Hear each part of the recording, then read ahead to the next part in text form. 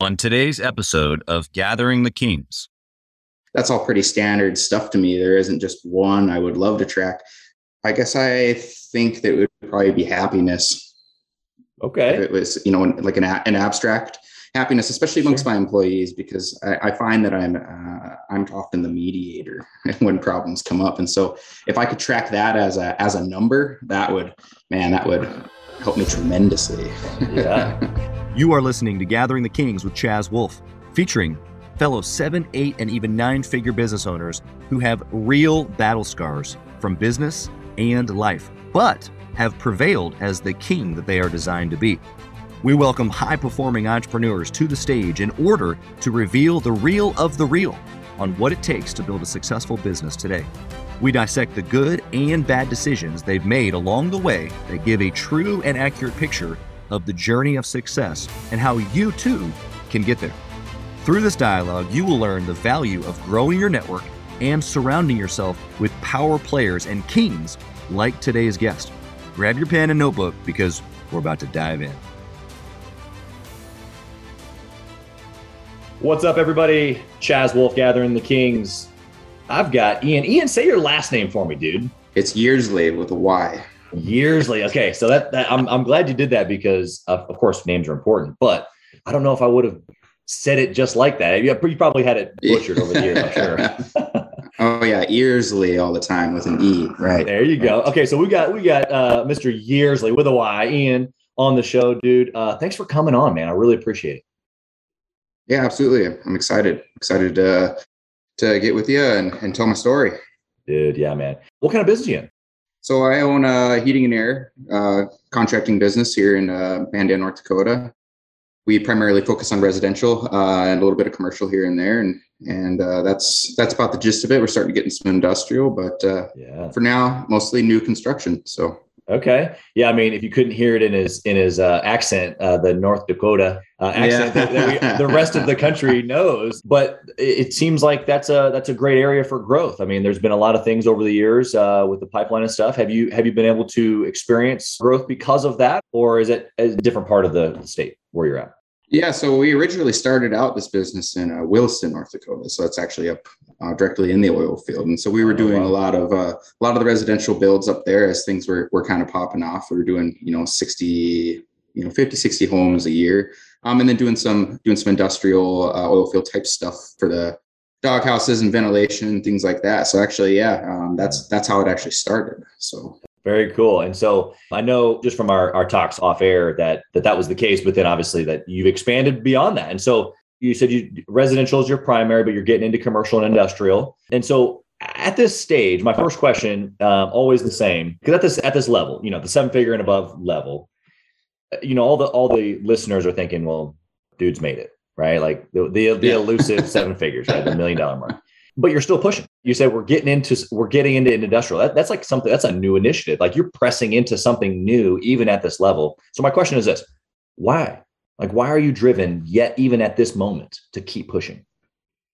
For me, I guess it's a combination of just pure drive, really, of wanting to keep growing the business and automate a lot of the processes. And so for me, that's hiring the right people and putting them in the right spots. And so in order to get to that next level, I have to keep pushing forward, really. And so pushing forward is pretty much the biggest drive, really. It's not about the money or anything like that. It's just more of a personal achievement thing. Like I can keep going. The sky is the limit for me. Totally. Does that stem, do you think personally, like, from sports growing up, or was there an achievement thing in your house, or like, where does that like drive for more come from, you think?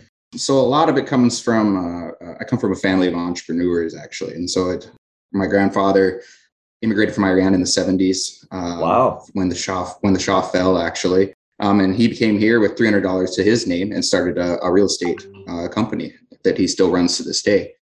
My dad, entrepreneur as well, and my mother as well. And so from a very young age, I had a lot of good role models to look up to as far as it goes in business, the business side of things. Yeah. And so obviously that's like a huge advantage point, really, to be able to be raised up. Like I think of my kids, like my kids are going to be raised up in an area of my mindset, right? Of entrepreneurialism, multiple streams of income, like pushing hard. And so do you think that that impacted you wanting to be in business, or did you think a certain way because of grandpa and dad, or like, how did that flow from the beginning for you? So I didn't really know that I was going to be an entrepreneur growing up, but my first business, I was 9 years old, and I lived in St. George, Utah, and the original housing boom down there. And so I started washing cars, started going door to door washing cars. My mom helped me set up the LLC and wow, do the like this was a legit LLC and everything. Yeah. And we were paying the taxes and everything. Yep. And so that was the original moment for me where I didn't know I was going to be an entrepreneur, but I had already started my very first business. Yeah. That was in your blood almost. Yeah. It's encoded in the DNA for sure. Yeah. That's right. Dude, you got to tell me more, because every kid has the side hustle. Like, I can think of a few that I had and a few that I ran as an actual business, but car washing, you just went like in neighborhoods, door to door. Hey, can I wash your car? Is that? Yeah. And we drop off the brochures, we get the little rubber band on there and hang it on their door if they don't answer. And we got calls back, and we were actually running around. We were making okay money for 8-year-olds. So, that was okay. Yeah. And dude, you were going really door to door on your own at 8 years old. Yeah. Well, me and a couple of the other kids, the other neighborhood kids. Yeah. That was the original, my original sales position. And as time went on, we moved around a lot as kids. As time moved on, we landed in North Dakota, and eventually I got myself a sales job, and it was selling electronics, actually. Wow. And I took that department. It was appliances. I took the department from dead last to first in less than a year. And so the salesman in me actually really kicked in there and really shined there. And so I guess that would be, kind of my second sort of intrapreneur opportunity, as they call it. Yeah. Absolutely. Yeah, I know you're 100% right on that. With sales, it's the closest thing you can get to entrepreneurialism without having to be the guy, right? Like, if you can get good at sales, you can pretty much run a business. There's obviously other things, but for you, was sales, like, if you hadn't have had that sales experience, would business be different today for you, you think? I think it might be the same, because I find that though we call it sales, I don't find myself ever selling anything. And so I can sit down and have a conversation with somebody, and it's more about finding solutions and ones that are comfortable for the customer. So really, to me, could I have done it without it? Yeah, it probably would have taken me longer, for sure. The biggest thing that I think that would be the driving factor behind this business is the persistence. Was continuing. Contractors, they have a tendency to want to trust the guy that they've always known, and so the persistence, especially in a small town like this. And so you have these big 20, 30-year-old 30-year long contractors who've always done business with all the land developers and the builders. And so the persistence and the consistency of making those phone calls and knocking on those doors and even getting down to the ads, making sure that stuff's getting targeted right, it all kind of comes together. And so, yes, I could have done it without the sales, but sure made it easier. That's gasoline on the fire, sounds like. Yes. Yeah, because I mean, the six-figure guy listening right now, like, they've got to get good at sales. Whether, like you said, whether you had a sales background or not, the sales process or the customer journey in the business, like, you can't get to 7 figures without more sales. Like, right. That is the answer, So I love that perspective, that it just, it's not necessary. You don't have to be the sales guru or the huge sales background, but I loved how you position sales. Even it's servitude. It's how can I match your need with my product? And it's a good scenario for both of us. Yeah. And I think if you have an ethical perspective on sales like that, then it comes easy. It's not a big deal. It's just a conversation, right? It does. It's a natural thing. Right. Totally. Okay. Well, so we've jumped into your history a little bit. I'd love to know if there's any stories from, like, growing up with a dad and a grandpa as entrepreneurs, and still today, it sounds like. Is there a story that sticks out in your brain of, like, oh man, I remember when, boom, and it was just kind of a fun inside of a business as a kid story that maybe shaped how you do business today? Well, I guess a lot of it, my dad was always a busy guy. A lot of that stuff came from my mom. And so as kids, we actually had, we were always in the office. We had a playroom in the office. We weren't at first grade or whatever, second grade or whatever it was. We were always in the office. So there was never really, I guess, a shining moment to my mind, because I got to see it every day. I got to help put the stamps on the envelopes and send them out. I got to help with organizing the papers, running around. And so, like, the organization of a business actually really always came kind of easy as far as the structure, seeing the structure of things. So it wasn't really a shining moment, I guess. Yeah. Yeah. It's more of just, this is the way life is. And so do you find yourself wanting to operate in that same way where basically kind of like life and business come together, or because life and business were so together as a kid, do you find yourself separating business from personal, or like, how does that work for you? So I've learned that over the last 5 years, actually, I sometimes have a tendency to mix the two too much. And so entrepreneur burnout's a real thing. You can actually go too hard. And so when you're doing 16, 18-hour days for 6 or 8 months, you'll hit a wall eventually. And I did hit the wall 2 years into the business. And that does happen. So I've learned over time to actually just split those two. You got to have your rest days too. You can't just be going 100% all the time. Yeah. So yeah, it's a good thing to be obsessed with something at the very beginning, especially when you're getting off the ground like that. You got to be all in. Otherwise it's just a side hustle. Yeah. They say that by year 5, 50% of businesses fail. And so we're just getting over that crest by having that obsession, by having that straight drive to just keep being successful and keep building, even when you hit the failures, even when you're losing money, even when you're eating ramen noodles. You got to keep going. Yeah. And so for you in that moment, I think that we're obviously on some really just like authentic stuff that we all deal with, right? Like you said, burnout's real. We were just, in fact, I had a guest speaker for some of my clients come in just last week. He was talking about peak performance and, rest time and essential work time. And basically when you operate best, even the 3, 4, 5 hour like peak where you like can get like 5 times the work and to not try to work that hard outside of those hours. And anyway, it was just really, really strategic. But to your point, as an entrepreneur who's growing, like sometimes you just got to do what it takes. And so for you, what was that balance? You said 2 years, but like, what was that moment of like, I filled my cup so darn full to where eventually you ran into that wall, but then you were able to navigate through that? Like, was it a time frame? Was it something that you did in that moment that helped you realize? Like, what did that look like? The biggest moment there was we were still out in the oil field, and we were doing 3, 4 days at a time, 16, 17 days. We'd drive home, and COVID came along. That smacked us in the face. And that really showed us that our foundation was made of sand, actually. Interesting. We didn't have a strong foundation with our contractors and stuff. And so overnight when COVID hit, we went from 50, 60 homes and all that industrial work to nothing. It took 4 days total, actually, from having all that work to zero. And so I actually have gone to zero inside of this business before, but I had along the way been calling contractors in Bismarck because we wanted to bring it home that whole time. It's good money in the oil field, but we'd wanted to bring it home. And so when that happened, we had a stroke of luck that the contractor here, after I called him every month for a year, let us have some of his work. And so that summer, even with the COVID going on, HVAC is essential. That's right. So they let us have jobs on sub. So we didn't get the material in the beginning, but we were able to keep things afloat and keep things keep working, going, and found out that all the work that I had done previously had finally panned out, and just in the nick of time, for sure. Yeah. Isn't it funny? You said by a stroke of luck, or that it panned out in the nick of time.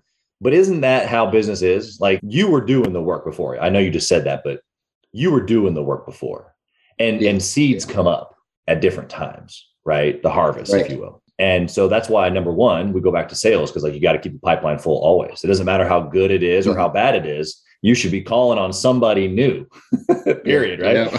Because you never know when the seeds are going to come up or when they're going to dry up when the drought comes. And so the stroke of luck really wasn't a stroke of luck. It sounds like it was previously a seed planted that just happened to work out at the right time.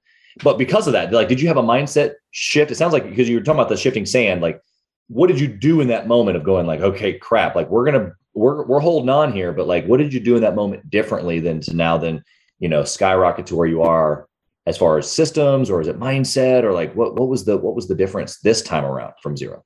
This time around, by the time I had gotten back to Bismarck, after all that had hit, I realized that we can't do it all ourselves. And so it's just me and a 50% partner doing all of the work all the time. And we had tried to hire, and and people don't want to go drive 3 hours from home to do work. And so it was really a hiring decision where we started to get more help on to help us kind of expand more exponentially, and getting the right help is the biggest thing. And I've spent the last year really educating myself on how to hire and how to fire quickly, because we made the wrong hires in the beginning, and it actually, it affects the business, obviously, the bottom line and morale as well within your ranks. So it was really just comes down to getting the right help, getting the right people around you in order to keep growing and to get people in their correct places. I would say people have strengths. I have my strengths. My partner has his, and really learning that as an entrepreneur. Your people are your most important asset. It's not the sales. It's not the jobs. It's not anything else. It's the people that you have. Yeah, 100%. So let's use this as a transition, because I love talking about good and bad decisions. And you've given us several kind of high level things that have worked and not worked, but give us a good example of just a terrible decision that you made that the listeners, they got their pen and their paper, they're ready to write these down. So just what'd you do that they just should just steer clear of? My biggest bad decision was, I guess it's kind of more of a general one, is not firing your customers fast enough. Okay.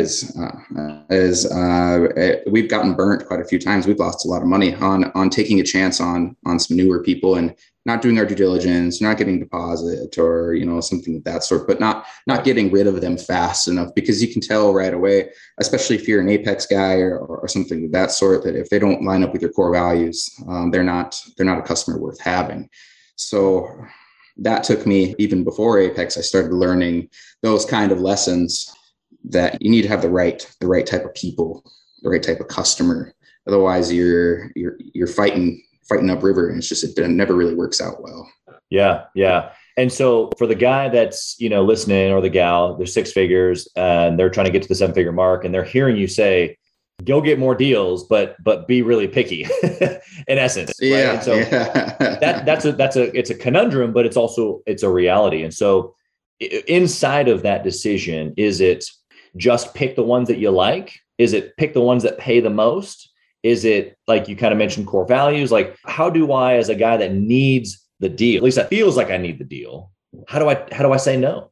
Sometimes you can't. Sometimes when you're just getting started, you have to take everything you can get, and you got to take the punches sometimes. And as you grow and expand, you'll find that you can be picky and you can be choosy. Even at that 6-figure level, you can still be picky and choosy, because I think it's most important at that level, actually, because you're at a super critical mass at that point, where you're either going to go way, way, way up, or you're going to drop down, and it's going to be tough getting back to where you were at before. And so it becomes more and more important as time goes on to really screw down that structure around the work that you're going to do, the type of customer that you're going to have.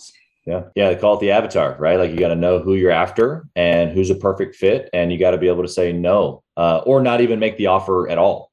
Sometimes that's part of the case. You get there and you no, this is not a job I want to do, or this is not a client I want to work with. So that's huge. Okay. So let's flip the script. What about a good decision that you made that has just been like catastrophic for you, or catapult? I mean, did this change the whole game? It was investing in the structure, the equipment side of doing the work. Is really getting the infrastructure in the trucks and going all in. Once we had known that we had a good idea, we had decided we were just going to push all the chips in at that point. And so we went out and we spent, 40, 50, 60 grand on all the stuff instead of buying it. So it became more of we're producing all of the material, and that saves us money. And so that it actually allowed us to grow more, do more jobs, have more guys in the shop making more stuff. And so it was really going all in on ourselves at that point. Once you get to that certain point, you have to decide, like, either this is it or you're going to go back to that desk job. And that just wasn't an option. You had burnt that one up, right? Oh yeah. That bridge was long burnt. That's awesome. So what I'm hearing you say in that, just a quick recap for the listener, you said go all in on yourself. But I hear you saying it's tied to big thinking. It's tied to not just go on in yourself and believe that you can do it, but believe that you can do the bigger thing, because what you've been doing, natural human instinct, is small, like safe, right? And Yes. Here, I can manage it. I can keep a close eye on it, right? Right. Going in, investing, doubling down, believing in myself, doing a shop, hiring, spending money, all that's really scary. Right. So give us a mindset there piece of how did you get to that place where you're just like, all right, fine, here are all the chips. Like, I'm willing to let go of the chips. It really is, like you say, especially when you get into the contracting world, a lot of contractors are really good at what they do, their trade, right? Yeah. But a lot of contractors are not good at the other side, the business side. And so you really have to educate yourself. Doing the reading and doing the research is super important. And especially if you're in the business all the time, you can't do it all. There's just no way that you can. Once you get past that $500,000 or you get past, 3-4 guys that you're hiring, you really can't be all the hats anymore. Yep. And so I find that with a lot of the contractors that I work with, their biggest struggle is that they're stuck in the business and they're miserable there because they can't seem to jump out of all those roles. Yep. Yeah. So that's a mindset shift. Obviously, we talk about it even within Gathering the Kings. It's like that's the difference between the warrior and the king stage, right? The warrior is stuck in the battle, if you will, bloody, literally from the battle. Mm-hmm. And the king is thinking about the battle and the economy and the way things are operating on the farm ground. Like he's got all these other things he's got to think about. And which is at some point, if you can step out and long enough, you start thinking about the community. You start thinking about buying your time back. You start thinking about growing my team. Yes. and provide. I get more excited about opportunities that I can provide my team than things that I can buy myself. You know what I mean? Yeah. We get excited when we hire people on that we can offer the training and the culture as we kind of expand. We've gotten more into that because people don't just come to us for a job.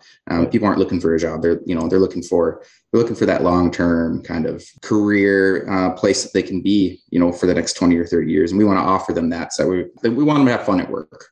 Yeah. It's a team. It's home. It's a place where I'm going to spend a lot of time, and the opportunity, the culture, is everything. So that's awesome.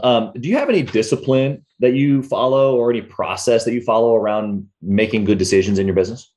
I do. I live and die by the calendar. Most of the time. Most of the time. Live and die by it because time blocking became very, very, very important as time went on. And so I guess if it's not on my calendar, it's probably not getting done that day. So you got to really have that time discipline. Otherwise, you're getting pulled all the different directions, especially in entrepreneurial business. When you're just starting out, you're getting pulled everywhere. And if I had done that from the very start, had a calendar, had a very set structure in my day, gym, even down to lunch, I can imagine that many people skip eating or skip the gym or skip, that personal time that you need after work. You really got to have that time discipline. Yeah. And so I'm hearing you say two things, not only just to have a calendar, right? Like just the idea of having a calendar is one thought, and then using that tool to be able to then project a week or a month, as opposed to letting the week, day, month happen to you. You're then making it happen. And so whether that be with meetings, gym, stuff that you're doing for your business, like all of that, you're going to the calendar first, you're working it into your daily structure. And so does that, obviously I kind of just hinted at like it being proactive versus reactive, but how has that played out for you since you've been doing that is what my question is. Since we started that, I have probably doubled my efficiency instead of letting that day run me. At least doubled my efficiency. And I'm a lot less stressed at this point. I don't feel like I'm constantly forgetting something or constantly have to be somewhere. So it really helps organize your mind, and it really helps tone down that stress a lot when you have that type of organization, that type of structure. And that applies in your personal and in your business. You can use it all over. Yep. I love it. All right, Ian, we're going to go to the speed round. I'm going to ask you some questions, and I want some quick, they don't have to be one-word answers, but I want some quick, well thought out, short answers here on the speed round, but I might ask you for some more. I kind of like digging in sometimes. But first question is this. If you could only pick one metric in your business and you could only choose to track that one thing, what would it be?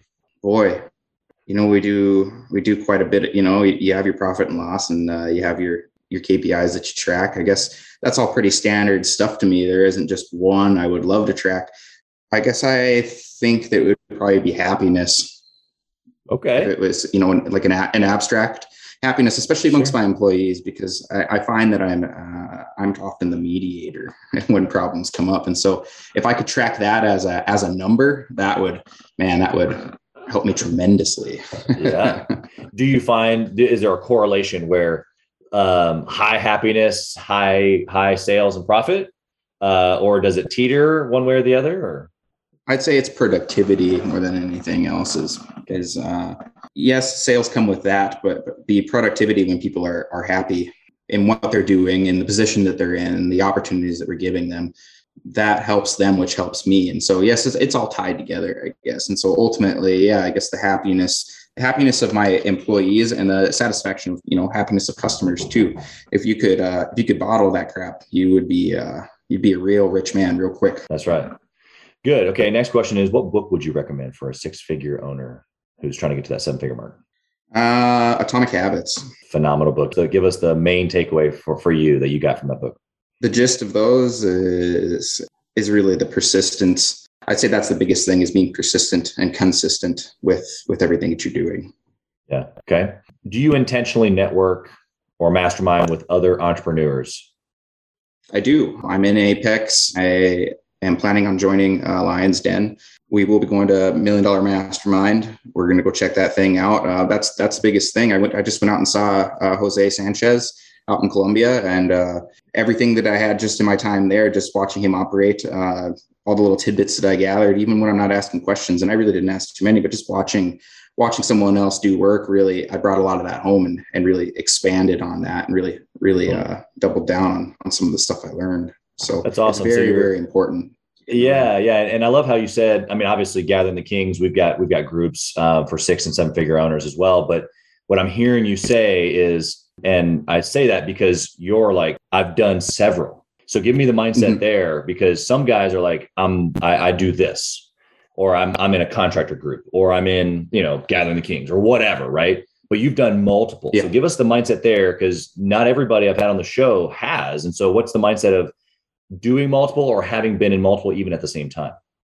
Well, I guess, the biggest thing, it probably runs around your group too. Your network is your net worth. And so the more people that know about what I'm doing, the more people, can see that we're successful. They can take from us too. We can pour into their cup and we can pour into theirs, so it really becomes important as you grow to have those resources available to you as well. You make plenty of friends, you make plenty of business contacts, and you can ask a question on one of those groups or amongst your own group, and usually you get an answer pretty quick, versus the alternative, which is making the mistake 25 times and having it, cost you money or whatever it may be. You're saving time. You're really accelerating your business that way.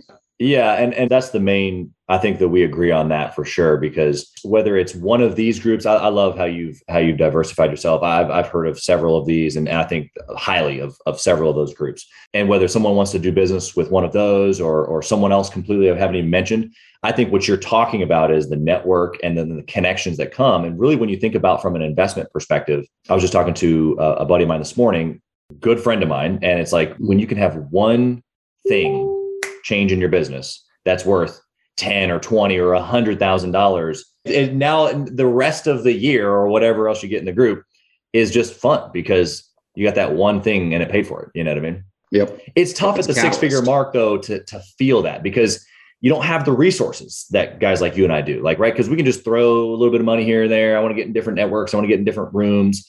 But at the 6-figure mark, it's tough. It's a little nervous. Like, how did you do that at that time? Whether it was a group or whether it was a coach or whether it was just reading books, like, how did you bridge the gap of like, I know I need to do this, but spending the money, it's hard.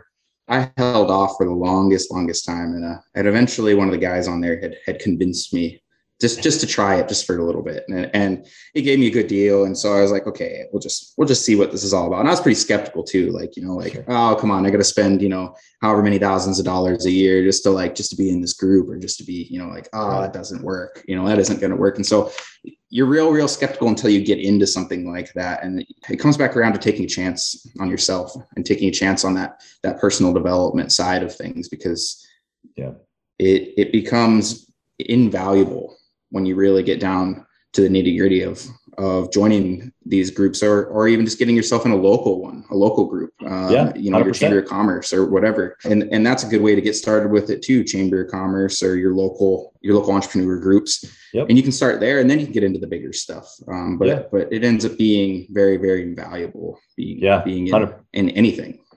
Yeah. You're just rubbing shoulders, right? The biggest value I think is that you can now think differently. So you've given us so much value on that. Thank you. I think that the listener got to hear some perspective today that not a lot of folks get to, because you were, it wasn't like, hey, I'm looking for a group. Like it was, they came and found you and they had to convince you hardcore. So, which is great. I love that you gave it a chance. And it goes back to what you're saying earlier.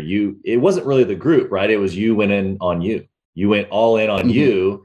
And so if you are genuinely all in on you, then you never stop investing in you, right? Whether that's mindset or a book, Atomic Habits, or a group or whatever. So I think that those all things correlate. All right. Last question, Ian. You ready? If you lost it all, what would you do, man? Oh, man. I thought about this before. If I lost all and had to start over from zero, I wouldn't be so scared this time, because I've learned to navigate the paperwork side of things and the relationship side of things too. As long as I get to keep all my relationships, we're good to go. As long as I know how to deal with the SBA paperwork and bank paperwork and financial statements, man. Yeah, we could start over from zero tomorrow and we would be fine. It wouldn't be a big deal. So it's a lot less scary going for round two than it is when you have $300 in your pocket and you don't know how you're going to pay rent next month. You're trying to figure it out, right? So what you're saying is that there would be a round two. There is a round two coming, actually. With this business, obviously, as it gets automated, there is a round two coming. And so there's going to be some stuff coming down the pipeline in a different state that should be good for everybody, good for us. So that's awesome, man. Well, I'm excited to hear more of that. And as our relationship and friendship continues to get there, I'd love to hear more about all of that. I'm sure the listeners would as well. Have you back on the show. How can someone connect with you if they're speaking your language, they want to connect with you, social or email, something like that? How can they connect with you? Yeah, so I'm on Facebook. That's the easiest way to get a hold of me, really. And right now we're working on kind of developing that personal website and stuff. That way people can find all my links. But you can find me on LinkedIn as well. I'm not really much of an Instagram user, really. We don't do a whole lot of that stuff up here in North Dakota. So easiest way, usually Facebook Messenger. I'm pretty responsive on there. Usually when I get a message, I'm thinking it's a service call or something of that sort. So there you go. Well, good stuff, man. Shoot me a message. Ian, you've been incredible here today and you've shared from the heart. I really appreciate it. And I think that, any last thoughts that you have for someone who's at the 6-figure mark that is trying to get to that 7-figure place that we haven't talked about? I don't think so. I think we've gone over pretty much all the nitty gritty of really putting your head down and getting to the next level for sure. Good stuff, man. Well, thanks again for being on the show and good luck on all the projects, especially that new one that sounds like it's coming round two. And we'll be talking soon. Absolutely.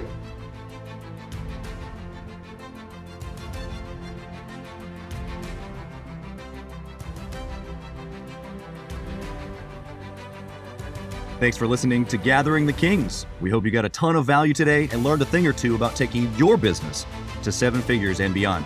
If you desire more and want a community around you to help you get there, I want you to go to gatheringthekings.com. That's gatheringthekings.com. And I want you to apply for our next Becoming a King 90-day intensive. We are extremely exclusive by nature as a group. What that means is that we're really wanting only the entrepreneurs who take their business and targets super serious to apply. So if that's you think you got what it takes to level up your business, I want you to go to gatheringthekings.com and apply. And we will see you on the other side.